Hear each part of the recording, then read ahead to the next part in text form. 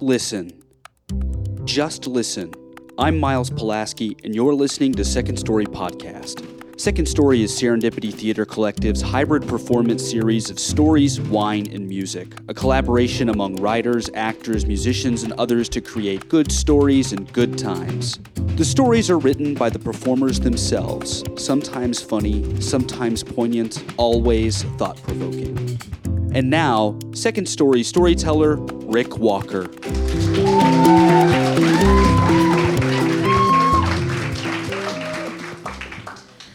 When I was very young, I remember asking my Granddaddy Walker, why he was a Baptist minister. And he said, "The church is the place I've always found joy. I've had some of the happiest times of my life in the church. Sort of like my sandbox." Yeah, like your sandbox. My dad, Big Jim Walker, he had a place like that too. Not the church, not his sandbox, but his garage. Oh yeah, his garage. It was an oversized deal, big enough for 2 cars, a workshop full of tools, and his neighborhood famous barbecue pit on wheels. After dinner, that's where my father could be found.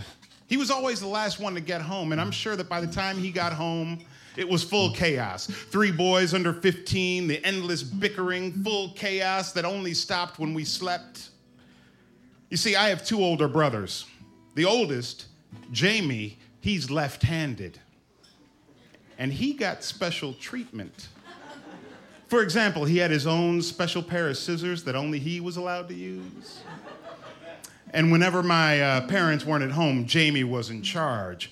My other brother, Kenny, he did not have his own scissors, something that I think he blamed me for because he was relentlessly cruel to me. And worst of all, whenever my parents and Jamie weren't at home, Kenny was in charge. Well, naturally, I relished the time I had at home alone. You see, I was a latchkey kid. Who remembers being a latchkey kid? Anybody? Yeah, we got some here. Yeah, to be 8 years old and in charge of your own destiny. You see, I grew up in a time where you could give a kid a key on a long leather shoelace, place it around his neck, and let him take care of his own lunches and after-school activities, and call it responsible parenting. Now, if I hurried, I could get home at 3:30. That's an hour before my brothers would get home, and I would use that time to do things. Secret things. Like play with Lysol and matches. Or something even more forbidden. I could steal pieces of cake. Oh yeah, see, everyone in our family knew that Kenny, my brother Kenny, he never sliced cake, he only sawed it, leaving behind the telltale sign of Kenny cut cake. So if I wanted to indulge in an illicit piece of cake, I would cut it Kenny style. And he got in trouble for it every time. Remember, the sweetest revenge is petty. So, one day I arrived home and we typically entered the house through the side door. Now, as I neared the side door, I noticed some movement from the backyard. But I knew no fear. I went back to investigate. In my backyard was a massive Rottweiler, black and menacing. It looked identical to those evil hellhounds from the movie The Omen that made Gregory Peck wet his pants. Satan's own minion in my backyard, pooping. Who the hell do you think you are, dog? I yelled, hey, get out of my yard, dog! But the beast just looked at me and continued his efforts. Now, I suppose it's unreasonable to expect anyone, dog or human, to discontinue such an activity at my beckoning. But you gotta understand, that section of the backyard, that was my sandbox. That's where my buddies and I played for hours at a time with our G.I. Joes, our Army men, and our Matchbox cars. And now that beast was converting my sandbox into his litter box. I took it as a personal affront. I was enraged. I picked up a rock that separated the lawn from the bushes, and I chucked it at the offending animal. Well, not really at him. It was more like 20 degrees to the left, shattering the garage window. Yeah. It may have been my backyard, but it was definitely my dad's garage. He had built it 2 years earlier. Not had it built it. The only assistance he had was in hanging the double-wide garage door. Now, it took my dad and my best friend's father, Mr. Eggleston, several tries and many beers to get it perfect. It took him the better part of a summer to build it, and now I had destroyed a part of it. With the shattering of the glass, the beast fled, taking with him any pride I had in my pitching arm. When that dog left, a fog rolled in, or maybe it was just tears of fear that welled in my eyes. I had never broken a window before. At 8, glass had a touch of magic. You could see through it as though it wasn't there at all, yet it held at bay the brutal winters of Cleveland, Ohio. Plus my brother Kenny had told me that glass is actually in its liquid state. That it moved so slowly that it seemed like a solid, but because of its viscosity, it was actually a liquid. That is why, he said, in really old buildings, the glass looks wavy, like ripples on a pond. It took a very long time, but if you sat in a time machine, you could watch glass flow like syrup. Magic.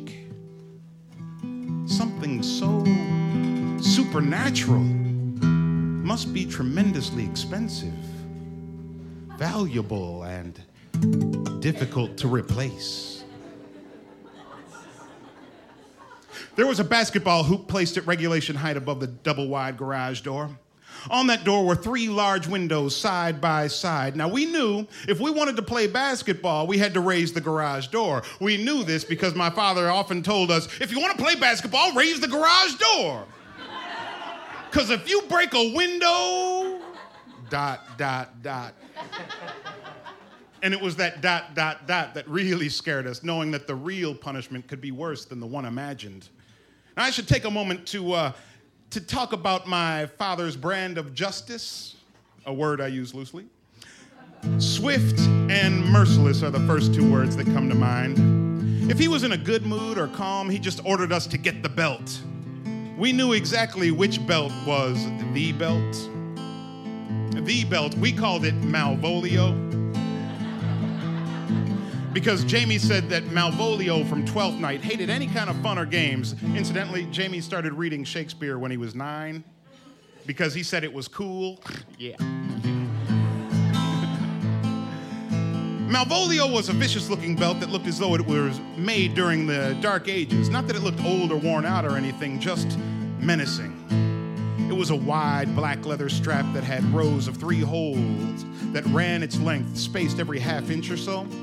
My brothers and I speculated that the holes were intended to increase Malvolio's aerodynamic performance, or as we called it, its spankability. Now, getting a Malvolio spanking, that was frightening, but honestly, I don't remember it hurting. It was more a ritual of bark, not a ritual of bite. A spanking with Malvolio was usually preceded by my father saying something ridiculous like, you asked for this. And I would think, no, I didn't ask for nothing.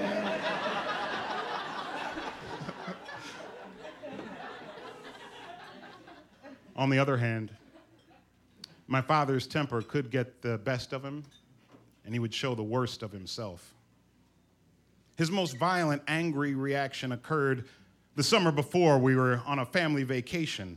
We made the very long drive from our home in Shaker Heights, Ohio, to Montreal, Quebec, about 600 miles. Oh, yeah, we filled our Bel Air station wagon with our luggage. We all got into the car. My father turned the key in the ignition, and I asked, hey, Daddy, when we get to Montreal, can I go swimming? Well, of course.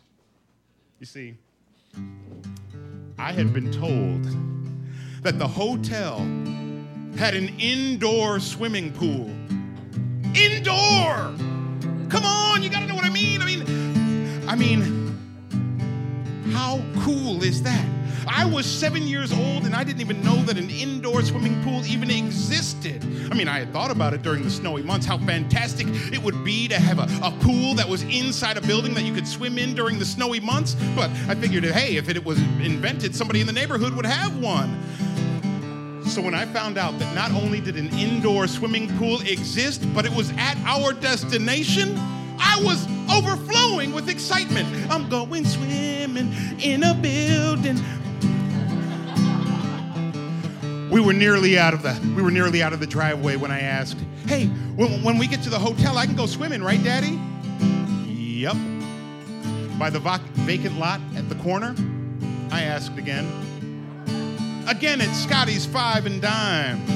It kept occurring to me how unbelievably magnificent it must be to swim in a pool that was inside a building. I mean, the notion that this ecstasy could be forgotten or somehow missed by my parents kept reoccurring to me, and it was all too horrific. I needed assurance.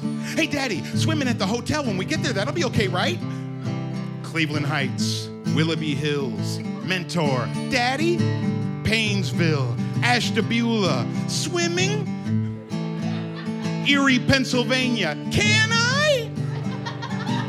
By the time we got to Buffalo, New York, my father snapped. If you ask me about swimming one more time before we get to the hotel, I'm gonna smack the shit out of you. Well, I was scared. I didn't know how hard you would have to smack a kid in order to make him soil the fruit of his looms. But I was pretty sure my dad could smack that hard. I mean, he was a giant to me. He could still pick me up with ease and put me on his shoulders. I was certain he was one of the strongest people in the world. He could certainly beat up Charlie Hall's dad. My father's graphic imagery had created a visual in my mind that distracted me for about 23 miles when a new question suddenly entered my mind. Was I not allowed to go swimming? Or was I just not allowed to ask about it until we got to the hotel? I mean, it was killing me. Could I go swimming? I didn't know. Rochester, New York, Syracuse. Would I swim? I certainly wasn't going to ask about it, at least not before we got to the hotel, at least not out loud. The St. Lawrence Seaway, the Canadian border, agony! Finally, the Hotel St. James, Montreal. The five of us entered the hotel room, my mother first, carrying only her purse and the room key. My two brothers and I, each carrying a small bag, followed by my father, who was laden down with multiple suitcases like a pack mule on a mining expedition. But I waited. Oh yeah, I let him put down the last of the 4 suitcases he was carrying. I even gave him a moment to reach into his back pocket and pull out a handkerchief to wipe the sweat from his brow. I had been patient long enough. Through a broad yet determined grin, I asked, Daddy, can I go swimming now? I never saw it coming. With all his strength, he smacked me in the face. It hurt so bad that I couldn't cry. I was stunned. Everyone was stunned. The hotel room was silent except for the ringing in my ears. In a daze, I walked to the bathroom mirror to see what this kind of pain looked like. And there on my face was a perfect imprint of his hand, like one of those plaster art projects you do at camp. And when I looked very closely, I swear, I could see the ridges of his fingerprints. The stroke left such an impression on me. Now I ask you, if this was the punishment for asking to go swimming, What was he going to do when he found out that I had destroyed the miracle called glass? I raised the garage door to see if anything could be salvaged. I immediately saw that I was dead. My first thought, how can I frame Kenny for this? But this was no piece of cake.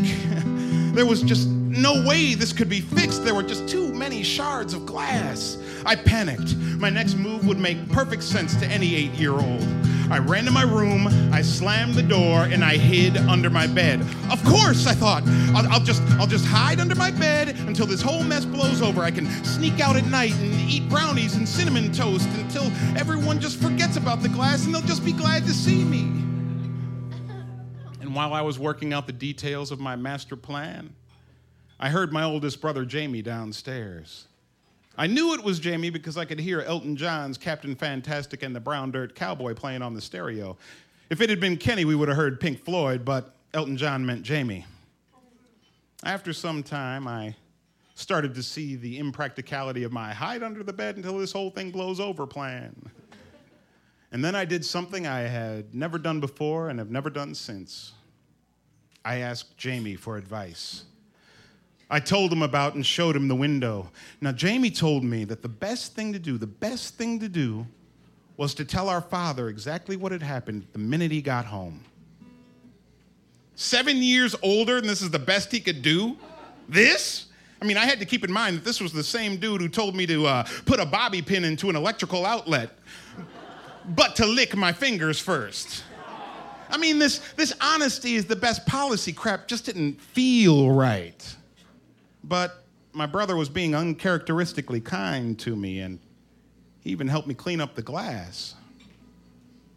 Now, I don't want to make my father seem like a monster or a petty tyrant. A couple of overzealous slaps and an occasional visit from Malvolio is nothing compared to the punishment his father meted out. My father was whipped with an electrical cord when his father wanted to teach him a lesson. They say that my grandfather was missing 3 teeth from a beating he had gotten from his father when he was 14. And that his father was beaten with an axe handle. My great-great-grandfather had been a slave, so who knows how he was punished. The point is, each generation had done better than the previous generation. So when my father arrived home and I told him about the story about the dog and that I had thrown the rock, when I told him that I had broken the window, to my surprise, he wasn't angry at all. He took the opportunity to teach me how to replace a window. Change, like ripples in glass, can take generations.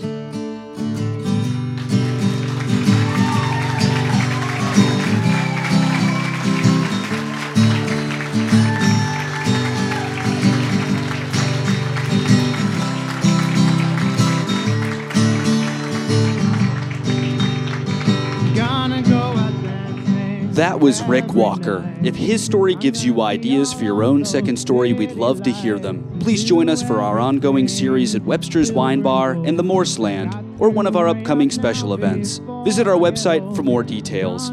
Second Story Podcast is brought to you by Amanda Delheimer, Megan Steelstra, Ozzy Toten, Mikhail Fixel, and Sherry Pentamone. I'm Miles Pulaski. Second Story is funded in part by the Gaylord and Dorothy Donnelly Foundation, the Illinois Arts Council, a state agency, the Richard H. Driehaus Foundation, City Arts Grants, Arts and Business Council, the Chicago Community Foundation, a part of the Chicago Community Trust, the Arts Work Fund for Organizational Development, and listeners just like you. To find out more about Second Story, the performances, and our performers, or to make a donation, visit us at secondstory.com.